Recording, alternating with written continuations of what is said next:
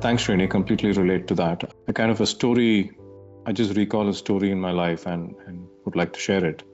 The event was very negative, but the result of it, the way I had consolidated my narrative around that particular event, led to a lot of positive things. When I look back at it, it was quite interesting. I lost my oldest brother when I was in my fourth grade. It was roughly about 9 years then. And that event literally devastated me. But given the busy life, all of us had to move on. So we moved on. And during my journey of, say, discovering the roots of my ego, I found it useful to do a chronological life review, to actually recollect events of my life in a chronological manner, starting from the earliest years that I could possibly remember. So which is possibly from the ages of 5, 6, and so on.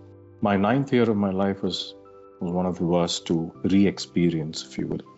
It so appeared that the memory of the death of my brother and the memory of, how I wanted to live with him that I had actually fueled during my childhood was so near and dear to me. So I actually spent almost 20 minutes reliving that year, and I was unable to go forward. And coincidentally, random images of people popped up. I mean, this is completely out of the blue. For a few minutes, it just didn't make any sense. The common factor is all of them are my friends who are roughly about 20 years older to me. My brother was 20 years older to me. I started recollecting images of those friends.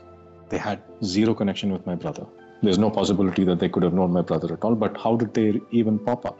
When I probed into the story, it was even mind-blowing to me. And that's when my understanding of the brain and how tirelessly it works as a humble servant, it was mind-blowing for me. About 4 years after my brother had passed away, my father stopped his car to fill some petrol in a petrol bunk. And it was those days when you had to buy oil and oil your engines. So if we were waiting at the counter where they sell the oil, and after purchasing the oil, my dad turns back and looks up at the person who is just behind him and waiting in the queue, and looks up at him and says, "Oh my God, this can't be true." When that person heard that comment, naturally he became a bit defensive. It's like, have I done something wrong? My dad said, "No, you resemble my son so much." Yeah, so they exchanged a few words, and he asked, "So what's your son doing now?" And my father pointed out to the skies, and he quickly understood, and the whole tone of the conversation changed. The man who was there possibly to buy the oil, he said, "Okay, oil can wait." He spent a lot of time with my dad. 5 minutes among strangers is a fairly a lot of time in this world. So he started comforting my father. My father, concluded that conversation with a statement that whenever I see people, who are roughly in his age group, like you, I get reminded of him. Yeah, I tell this to you, I would have anyway told it to him if he were alive, but I feel like telling this to you. All the best to you, my son. He used the word "my son." And that person was quite moved. What had happened that time, I fired a memory, a kind of an aspirational memory that anybody in that particular age group is like my brother. And that memory would guide me throughout my life. Whenever I met a person who roughly matches those characteristics, fundamentally who is about 20 years older to me, I was subconsciously drawn to have a conversation with that person. And a lot of my friends during early work years were all people were older to me, exactly, say, roughly between 18 to 22 years older to me, if you will. And all these memories suddenly, the images of these friends suddenly popped up when I was recollecting the experience of my brother. That's when I realized, why was the brain actually doing this? The brain's actually doing this thinking I like it. Had it been somebody who has done something horrendously wrong to our family, and I had fired a memory that people of this age or people of this kind are evil and I need to stay away from them, the brain would still use that same memory to guide me and tell me that, hey, you might be walking into you're confronting a person who satisfies these criterion, and therefore, be watchful. But here the situation was different. So I was drawn to have conversations with these, other friends of mine, which led me to a kind of a conclusion that the brain's actually trying to help. And it's a very compassionate and selfless organ. It was then that I realized that there is more to hurry than what actually meets the eye. I had a choice then to continue the narrative, or rather to continue that particular pattern of liking people like my brother in his particular age group, or stop it. And I said, okay, I chose the latter. I said, okay, let me stop it. It's okay, my brother's gone, and there's no way I'm going to kind of, retrieve him back into this world. It's fine. It's okay. It was a good experience with him. So I need not carry forward that experience wherever I go. And from that day on, I've in fact not had any kind of subconscious motivations to go have a conversation with people people who belong to that particular age group, if you will.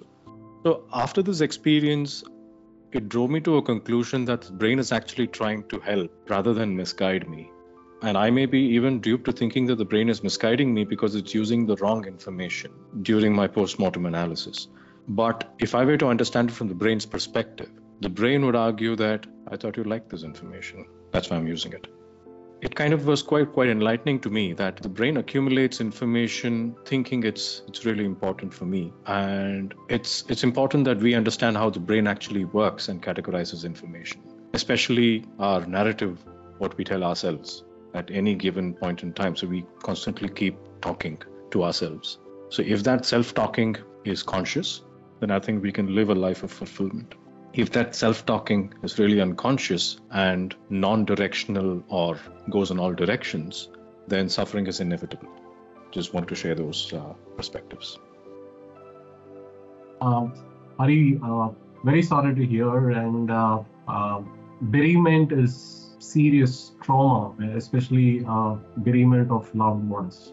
It is a trauma, and in fact, the coping mechanisms of trauma is something which you have done it on your own. That's how usually we say time is the best healer.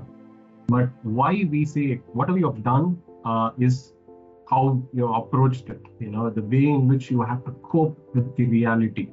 And the reality is the person is not there anymore. Okay. So the body has to, Hari as a body has to accept it. But it's a scar, typically we have seen, in fact, scars on tissues, okay, of if you're going to do a MRI, kind of an angio MRI in terms of how the blood flows in the human brain, especially when the studies are pointed out. That coping with bereavement is the most difficult part of it. In fact, that's where people get into many times depression, because acceptance to reality ceases. In fact, there are a lot of movies which have been made in terms of how bereavement, has led to depression. In fact, when I'm talking to you, in India, there are a lot of people who are going through bereavement depression. But coping bereavement needs time. I'm glad you did it in a natural way. When I say glad, because it could be someone whom was kind of related, someone who could be a friend, someone whom you know. So now coming to the mechanics of how the brain works, the brain has to encode all the events that your body senses through the eye. So it has to register. Brain has to keep doing it. Like if you put a seed on the soil, any type of seed that you sow on the soil would germinate. That is the property of the soil. That is the property of the seed. Similarly, the property of the brain is to analyze, keep sending you that data.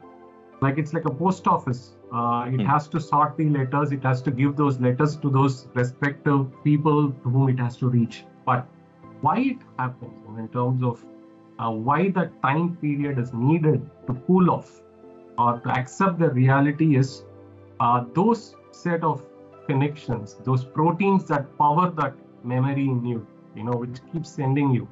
I think you have a very strong mechanism wherein you came out of it in terms of saying that you have agreed.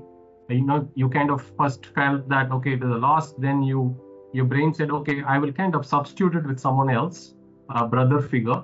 So you allowed that to also happen. And after that, you became so aware that why should I even do it?